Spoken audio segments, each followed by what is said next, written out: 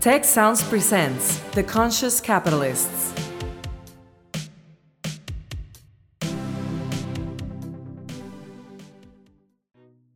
Hello and welcome to The Conscious Capitalists, hosted by two of the co-founders of the Conscious Capitalism movement and co-authors of the Conscious Capitalism Field Guide from Harvard Business Press, Raj Sisodia and Timothy Henry. Each week, this podcast covers current events and business news and Raj and Timothy's latest thinking on what it takes to build a conscious business. For more information and notes from the show, go to www.theconsciouscapitalists.com. And now, Raj and Timothy. Hello, everyone, and welcome to our latest episode of The Conscious Capitalists with myself, Timothy Henry, and my partner in making the world a better place through business, Raj Sisodia. Hey, Raj. Hi, Timothy. Good to see you. Good to see you again. And before we begin, I just want to do a quick shout out to your new book, Awaken. If you want to know the story of a journey of a conscious capitalist through life and awakening as a human being, this is a great book. I really loved it. And Raj will do a separate podcast on that, but I just wanted to put a little plug in for your book. Thank you. Today, we have a return guest. So I think, Mary, you're one of the few people we've had come back. Everybody else has run away screaming, but we've had you come back. So that's wonderful. And let me introduce Mary. Mary is, when I think of Mary, I think that if what Mary doesn't know about employees, stockholder ownership programs, or shareholder ownership programs, ESOPs, is not worth knowing, because she is the queen of this area. She's been around it for 30 years and is a nationally, and I would say internationally recognized ESOP expert with more than 30 years of experience structuring and closing over 300 of the ownership transactions of middle market companies. And she's the CEO and founder of Verint Advisors. Before that, she had a long career with LaSalle Bank that went through a couple of iterations with ABN AMRO, and then with Bank of America, where she led their ESOP practice before setting up Verint. I could go through a whole paragraph describing all of the things that she's done in boards around ESOP and supporting ESOPs, but let's just say she's had her hand in a lot of pies, and she's probably one of the best connected people in America on this topic. Mary, welcome to our show. Thank you. It's an honor to be here, and of course, look forward to the discussion. And thank you for all you're doing to promote employee ownership. Well, thank you. And along with Mary, we have one of her trusted advisors from Verint Advisors, Jake Krevins. Jake is the person who, I like this word, focuses on the execution of these damn transactions. He makes it happen.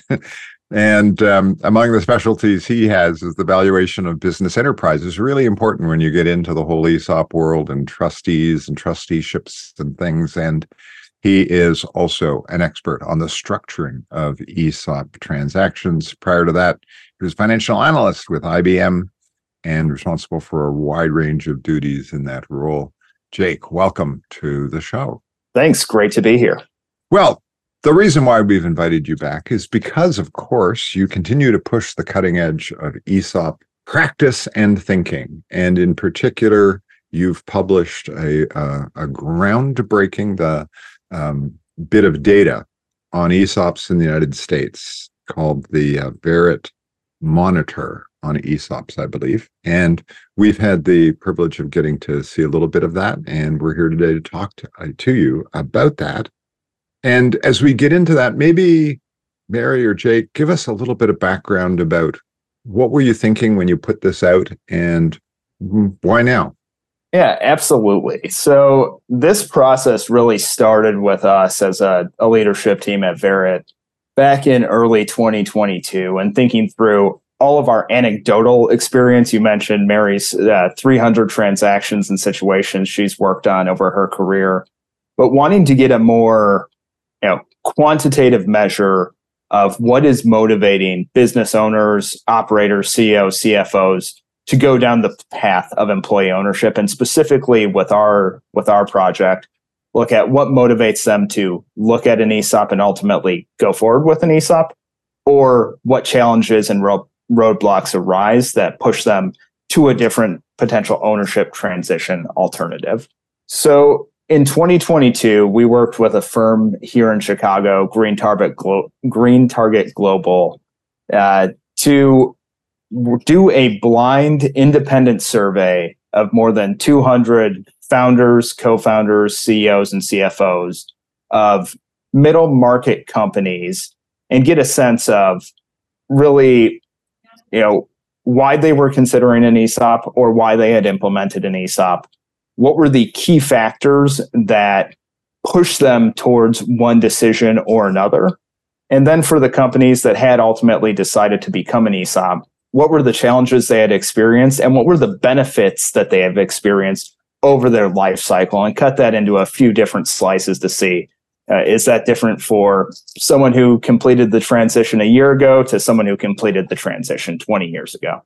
I wanted to add to that, Jake, thank you. The umbrella question we were thinking about is, why are we sitting here in 2023 and there are not more ESOPs than there were in the mid 70s or 80s? And but the ESOP community has been delivering the ESOP message in a specific and consistent way. And are we doing it wrong? What's the trigger word that people just go blind or close their ears? Is there a different way to communicate it? And so it was really important to us to have independence and expertise in evaluating that. And Green Target just did a fantastic job. Wow, I love that. I was just going to say that independence was so important to us. We didn't want our relationships with business owners to color the answers they were giving us. We wanted an unfiltered response from the participants. Well, I love that big question. And well, with a drum roll at a high level, what's the problem here, Mary? What's the problem here, Jake? Why aren't there more ESOP companies? Jake, I think this leads into, how do people find out about it? And I thought there were some really interesting outputs from that weren't expected from my perspective.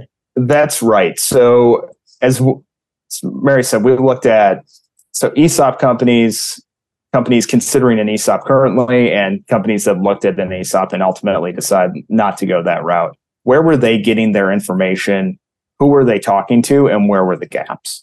And not surprisingly, given the age of technology that we're in, every single group categorized online search as the number one factor. That's where they were getting their information. There's a lot of information online and a lot of great resources out there to help people start that journey down the path of employee ownership.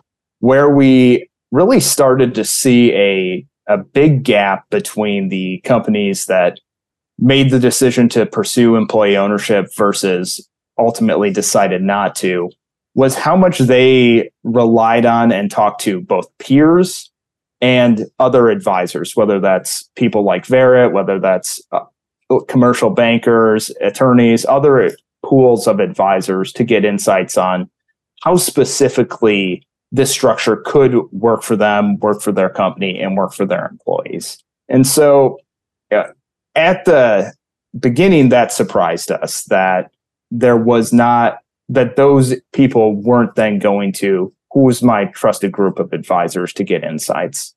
But it really speaks to the fact that employee ownership in general, and even ESOPs, it's a broad umbrella with a lot of optionality underneath it. So it's easy to get bogged down on a lot of the specific pieces if you don't have someone to guide you through, when is this important and when should you pay attention to it as you go through that process. The surprising part for me, Jake, was the most impactful of resources that business owners found was talking to other employee-owned companies. That the human story is what actually puts it all together. So when I think about the primary efforts of the ESOP community, if you will, the NCEO does a lot of work in publishing information around ESOPs and research around ESOPs. Firms, ESOP service firms, whether they're law firms, valuation firms, advisory firms like Verint, et cetera, have a lot of information out there on the web about what is an ESOP. And it's a lot of technical resources. The professional community leans towards expertise in delivering the concept of an ESOP. And it makes so much sense because the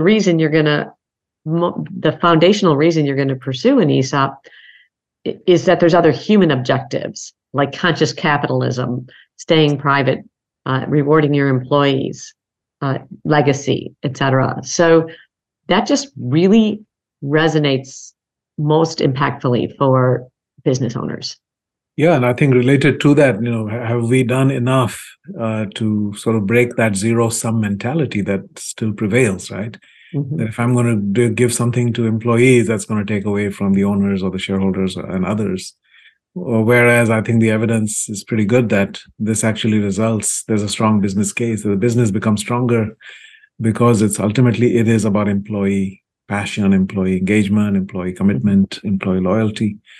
That all of those factors more than make up, I think, in most cases, right? That the business is strengthened as a result of that. So it's not a zero-sum game. And that mentality, I suspect, is still out there. Absolutely. We just can't get enough companies to pause and learn.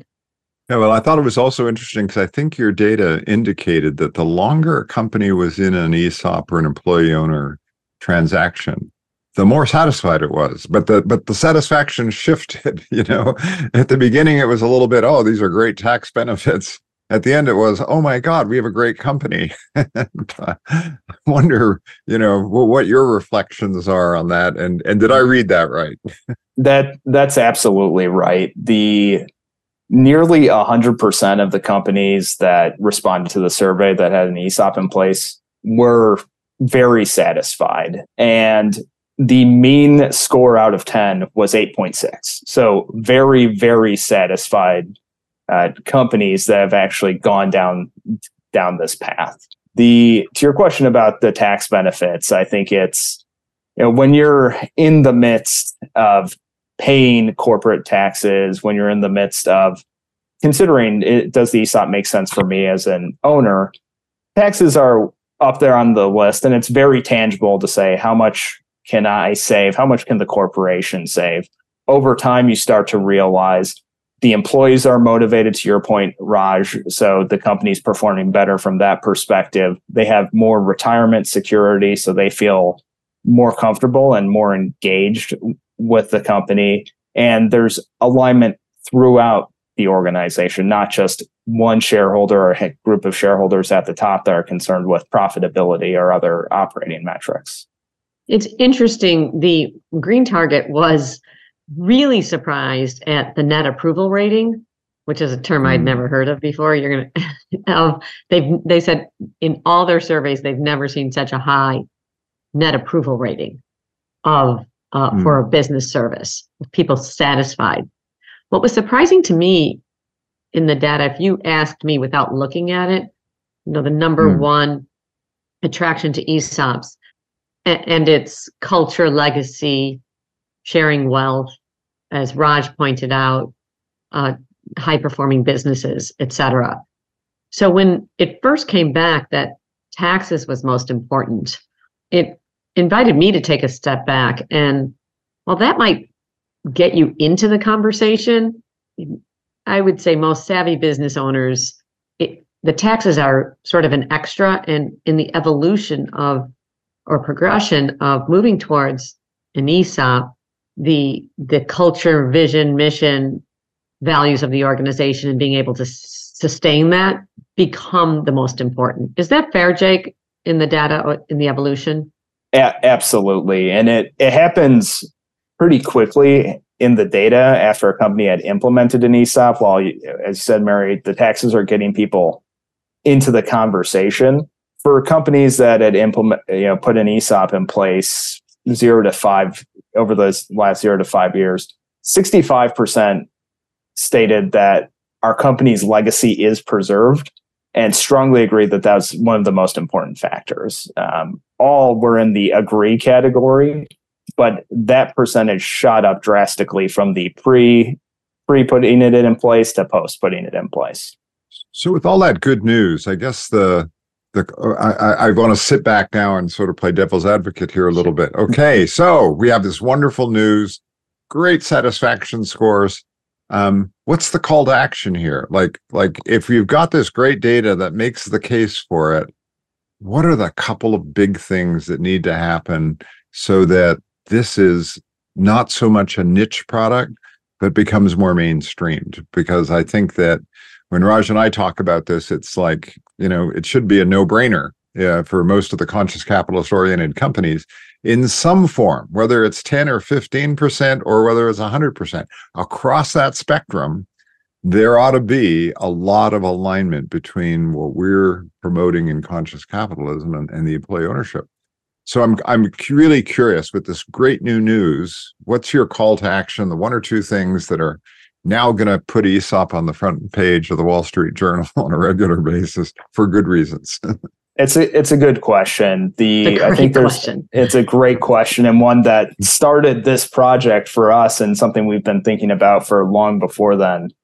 One of the first things I would say is there's still a lack of understanding about what an ESOP is and where it can work. If you go to most business schools in America, if you go through different investment and personal wealth programs, an ESOP gets at most a paragraph or two within a curriculum. So you have a group of MBAs and graduates that aren't aware of what the benefits of an ESOP are and how they work. And what they're hearing about it from is news articles or online research, which say historically has been geared towards mostly smaller companies. And so I think there's a perception that, that works if you're a 25-person manufacturing firm only, not if you're a larger firm with scale. And the truth is, it works for all of those pieces, everything in between. I think our biggest challenge is ignorance, that people aren't aware of the alternative. And I think what continues to contribute to that is that their trusted advisors, and again, the survey was helpful here because companies are going to their trusted advisors to get information. And if I'm the attorney or the wealth advisor or the tax advisor for a private business owner, and I don't understand what that alternative is, I'm not going to promote it for my client. So there's a lack of understanding, not just amongst the business owners, but the support network, advisory network, trusted advisors to the business owner. We've spent time with bankers and accountants and lawyers and wealth advisors trying to increase their understanding. But human nature is you're suspicious of something you don't understand. The commercial banking community has made enormous strides in the last 10 years, of which I'm very, very proud. As we started at LaSalle Bank back in the 90s. But many of the major middle market commercial banks have an individual who is their subject matter expert. So as the lenders are there and talking to their customers and prospects, if the ESOP comes up, they have a resource to be able to shed more light around the particular strategy. But we've got a long way to go there. Yeah, Mary, I'd say we hear from a lot of our clients, why didn't I hear about this before? Exactly. We looked at a standard M&A process, and I heard about this on the back end, and it checked all of the boxes I wanted compared to that alternative. Yeah, I think it raises an interesting question you raised about mindset. And this is something Raj and I are always sort of getting involved with, is there is this mindset, whether it's the zero-sum mindset or it's the, you can't create wealth for everybody mindset, or, to be a great business, you've got to go back to the Jack Welch School of Management. And, we can come all kinds of data. And that's why I love that, we've got more data that says, look how satisfied these people are. And yet the branding of it, or the PR around it, is not influencing mindset shifts. And, Raj, you jump in on this too, because I'm just really curious, what's going on in this space? Well, why aren't we getting mindsets to be more open about how to do business? And then this thing being a natural part of the discussion. We ought to be sharing wealth with our workers because they're the ones creating it. Yeah, and what about B Corps? Do B Corps explicitly incorporate employee ownership as part of the philosophy there? Interesting. There's a huge intersection between employee ownership and B Corps.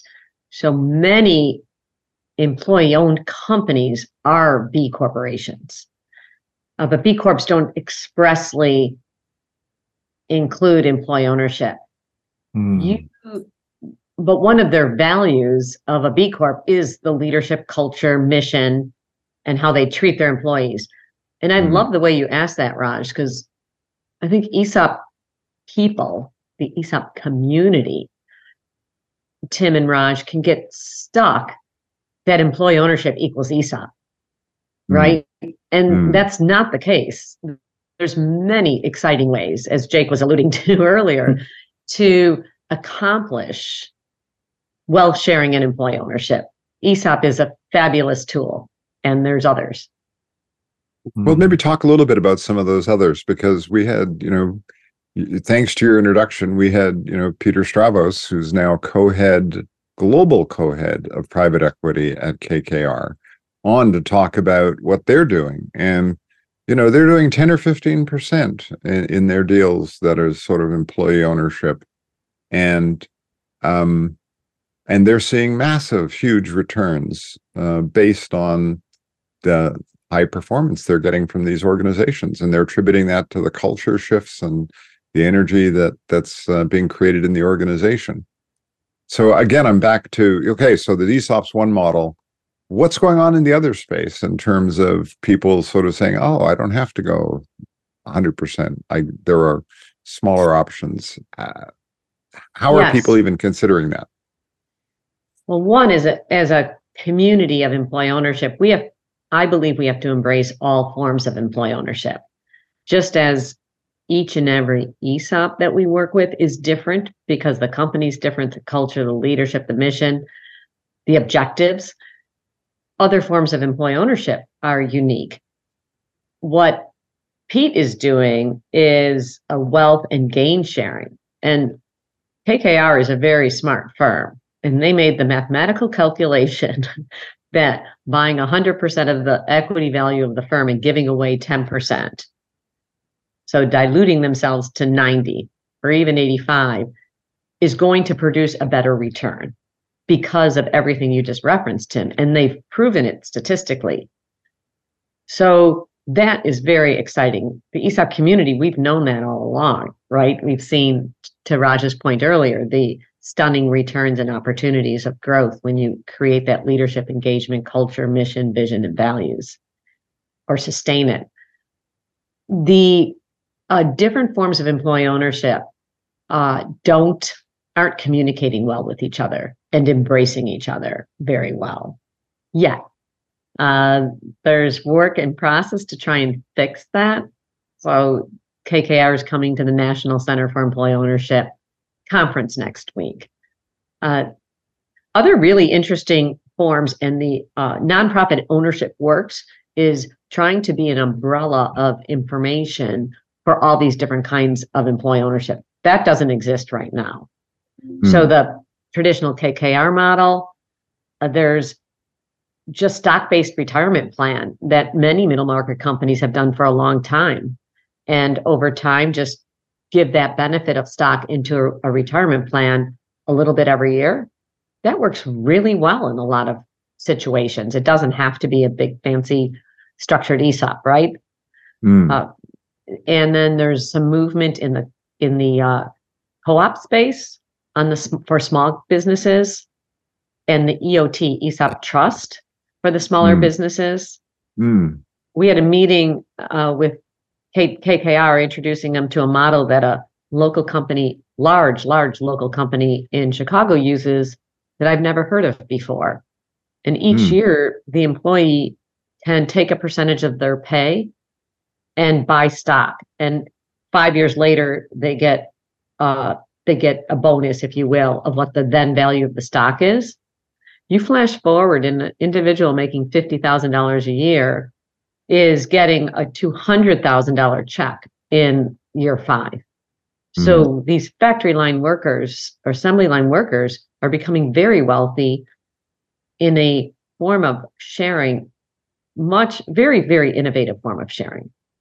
Well, I also, Raj, you made a point about B Corps. And for those of you who are listening that are in the UK and London, on May 3rd at the Conduit Club, I'll be part of a panel where we're going to have the head of the Employee Ownership Association here in the UK on with one of the senior leaders of B Corp, talking about B Corps, myself talking about conscious capitalism, and another group called Blueprint for a Better Business. And I've specifically organized it this way because I think that the discussions are not being coordinated. And, the fact that we can talk about B Corp or talk about conscious capitalism and employee ownership doesn't come up unless somebody in the room happens to be, you guys or me or Raj, right. And we raise our hand and say, hey, what about employee ownership? So I think that there's a big need for that kind of community to be more active, along with getting the investors to be educated and understand what you're talking about. The investors is a really good point if I can segue there. ESOPs work because your investor is these commercial banks that I've already referenced who understand and are happy to do senior bank credit.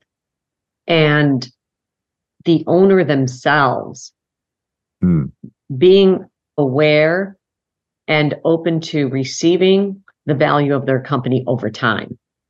So if you want to maximize cash at close, generally an ESOP's not your best alternative, but the owner is providing the patient capital, and the performance of the company and the tax savings provide the vehicle to buying the owner out over time. So in situations where that's not a viable option for large companies that have a value at 11, 12, 14 times, technology companies, et cetera, the debt is just too heavy to pay out the owner and create retirement wealth. So the ESOP isn't the only mousetrap, if you will, out there to try and get to this broader public good of narrowing the wage gap and improving culture. So what are you seeing happening? Because again, I look at we've got a lot of positive feedback on the KKR podcast that we did. And, it's raising a lot of questions around if KKR can be thinking this way. Why isn't there more, patient capital that is looking and sort of saying, hey, I could buy and hold this business for 5 or 10 years, or I could be an evergreen fund. And I'm looking at getting good returns on my investment over a very long period of time. This sounds like magic. This is like, one of the best deals out there. and what's happening with that kind of pool of investors? Is that pool getting bigger, smarter, more aware, or what's happening in that space? Interesting. I was on a panel presentation for the leadership group of ESCA, Employee-Owned S Corps of America. And this would be a group of some of the largest, best performing, most committed employee-owned companies across the country. And they wanted to better understand private equity. Is it our friend? Is it our foe? Et cetera. Back to your questions. So I'm going to weave in some of my comments there. The capital markets have evolved substantially over the last 15 years as private equity has grown as an asset class.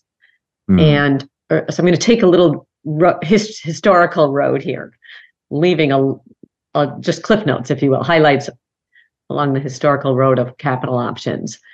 So we've evolved from having public markets, public companies, and senior bank essentially being the options for capital, to this private equity class, to family offices, to life insurance companies that are looking to make long-term investments to offset their long-term liabilities, et cetera. private equity started as financial engineering, and they would get their money back by deleveraging. It evolved into operations. So they would delever and bring in experts to help have more efficient operations. So there was two levers, if you will, to accelerate value. And then it evolved into strategy as well. Like maybe this is a platform company, I'll buy another and use the financial leveraging and the operating leverage. And then they're like, well, I have to differentiate myself from the masses of private equity firms. So we started seeing industry specialization, transaction type specializations, and more recently, ESG. And ESOPs are falling under the umbrella of ESG. So private equity firms and, what would have been only maybe, less than 10 years ago that could spell ESOP.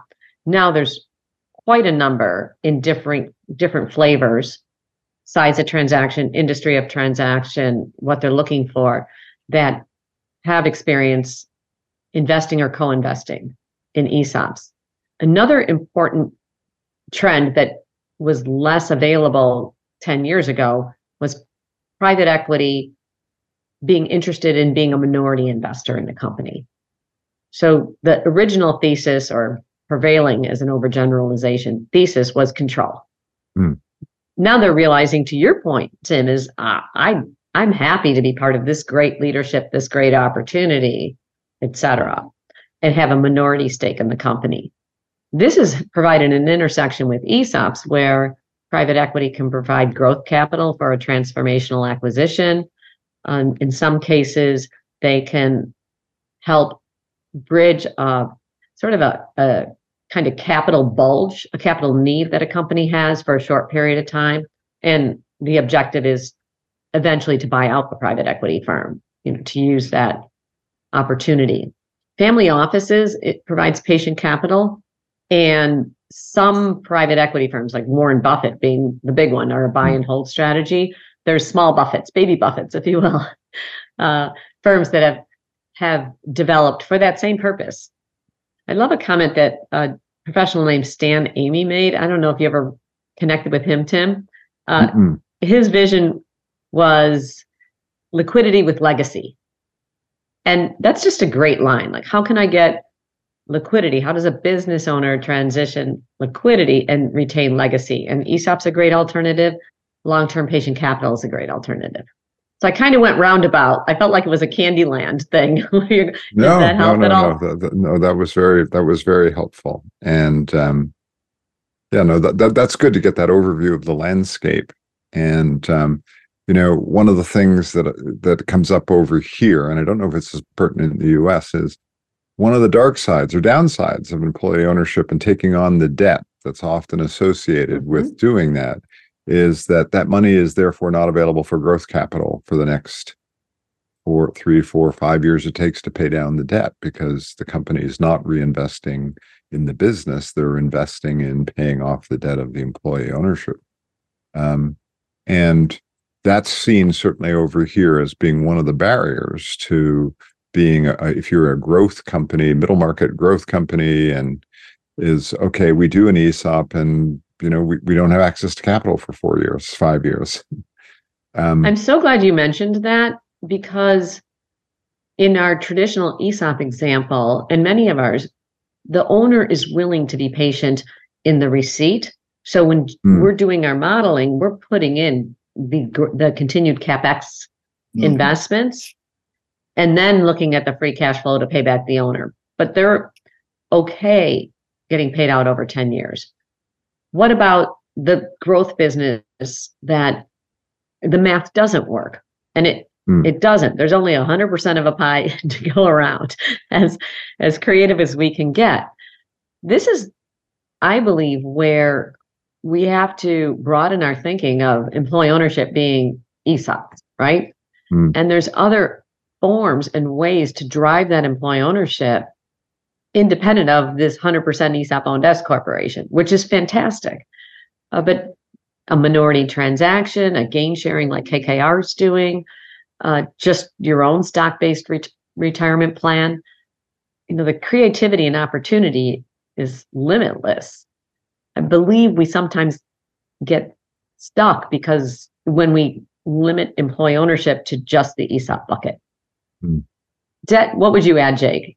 I think that's exactly right. It falls under, you just said it, there are a lot of options here. And one of the benefits of employee ownership is that it can be specifically designed to achieve what fits best for a specific company. What works best for company A is not going to work best for company B, and it doesn't have to. And Mary, you mentioned that employee ownership is considered part of ESG by some. And as you know, there's a bit of a backlash in our country around ESG, and there's a lot of critique in certain states, and they're saying you can't use those criteria, and it has to be only. Are you seeing that as an impact? Also, that is ESOP getting painted with that brush, which is unfair to begin with. That whole critique. But is that an issue? I have 5 kids, and it sometimes never ceases to amaze me at sort of what one's perspective might be versus another's of sort of the same dinner meal. I think employee ownership, ESOPs rushed to get under ESG as a differentiation tactic to source new client opportunities. Maybe that wasn't as crowded as the traditional private equity firms.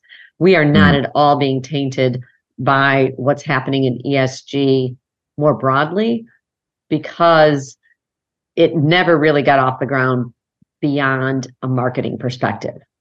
What did not get off the ground? An ESOP application. So there's funds that are trying to invest in ESOPs as part of an ESG fund that are trying to include ESOPs, but it has not broadly disseminated into more ESOPs or solving problems. There's a couple one-off. Tower Brook's done some. That company up in Canada that worked on Taylor Guitar, I think, is ESG. But Line 3. Yeah, it's very, very niche. So we're not getting painted with that, Raj. I think it helps as well, Raj, that there's and you've seen this in the returns and KKR strategies and the results from the NCO and other organizations that look at what is the operating performance after implementing employee ownership, that you're seeing reduced turnover, you're seeing increased engagement. So you're seeing the direct capitalist monetary results of implementing this, which I think helps people get over and not associate the taint that is happening right now with broader ESG. It almost feels to me like we talk in conscious capitalism that, we want this mindset to become the default, right? Whereas today the default is shareholder-centric, short-term, etc. And then ultimately, when this becomes a default mindset, everything else kind of falls into place. It's almost like opt-in versus opt-out, And the same thing I think applies for employee ownership. How do we make that kind of the default mindset? That should be that's a logical way to go, right? And you should have a reason not to do it, rather than the other way around. I know that's a tall order, and it starts with business education and all the theories that we have there that we continue to perpetuate. But I think that's ultimately the switch. I think that we all want to see. The default setting becomes, of course, why would you not do this, right? I'm struck by the business education part of it. It was interesting in talking with Peter, Peter Stravos at KKR, he said that his interest in employee ownership went all the way back to his days at Harvard Business School. And he said that he was at business school looking around, trying to understand, what's this thing, employee ownership, and it didn't sound, that was, probably the 90s, and there probably wasn't a lot. But Raj, you're in this business. Yeah. And I'm really curious as to, Mary, Jake, how do we work with the business schools? And Raj, what's your perspective on that in terms of, if you're going to set the default differently, it's got to start with these people in the MBA programs. Yeah, I agree. And I'm looking at Ownership Works, and they've got a very impressive roster of partner companies, right? Major banks. They've got Ernst & Young and Pricewaterhouse and McKinsey and others. They've got foundations. They've got a very, very impressive, but they don't have business schools. They haven't identified that as a stakeholder in this movement, and I think that should be something we suggest to Pete. Pete did a webinar with me for University of Chicago Booth School of Business out of the Restandi Center for Social Justice, and then just earlier this week he was in town for the Baumhart Center at Loyola University. Same thing, that the universities are founding centers for social justice, and this absolutely comes in. And I'm hearing more conversation. Actually, this would be great for conscious capitalism. More conversation from these centers at the business schools on business for good. Yeah, no, I think it is part of the mindset shift here. And I want to play off something Raj brought up. Again, I want to go back to Ownership Works, because it sounds great. And it's got an impressive list of people. And I'm not asking you to critique them, but I haven't heard, I haven't heard 10 other private equity firms coming out and announcing that they've done 20 or 30 of these deals, or that they're committing funds of significant size to this. And maybe it's because I haven't been listening, but I'm curious as to, it's brilliant. It's got all the right names. And is it getting any momentum in the marketplace? Well, I'm a big fan, having spent my whole career in ESOPs and employee ownership, in the ESOP element of employee ownership. And as Jake said, which started our conversation, why aren't there more? So we did this survey to get a little bit more insight. We haven't been able to move the needle. And what Ownership Works has the opportunity to do in a way no one's figured out how to do yet is raise the curve. There's thousands and thousands more employees at a large public company than there is in your average ESOP company. And they are tracking the data. And as the data, which we would believe continues to come back favorably, I say a rising tide lifts all ships. Employee ownership, which is I think a mindset that you think that we'd all like to be more prevalent, that will be more in the Wall Street Journal. And therefore, we'll see more ESOPs, we'll see more other creative plans, gain sharing, wealth sharing. It was interesting when Chobani made it into the Wall Street Journal because he gave 10% to his employees when he did something with the company. Everyone was shocked, right? And now Pete's made it, Ownership Works and KKR has made it a little bit more mainstream and gotten out there. And I think we're going to see a lot more to come here because it works. Oh, I'm just very grateful for the work you all are doing. And I think this is a very important element in aligning the stakeholders together, the most important stakeholder of employees. And I think that would go a long way towards solving many of the challenges that we are facing in the world. So, amen. Work, yes. Thank you for all the work that you do. I just so appreciate that you all are dedicated to continuing to bring forward these conversations. Well, Mary, Jake, thank you so much for joining us today. And thank you to our listeners. And if you've enjoyed today's podcast, please leave us a review on whatever channel you're listening to it on, and hit the subscribe button if you want to hear more. And like to say a special shout out to Tech Sounds for producing today's show. And Raj, any thanks you want to give? Yes, on the Conscious Enterprise Center at Tecnológico de Monterrey, which is working hard to spread these ideas around the world. Thank you, everyone, and we'll talk soon.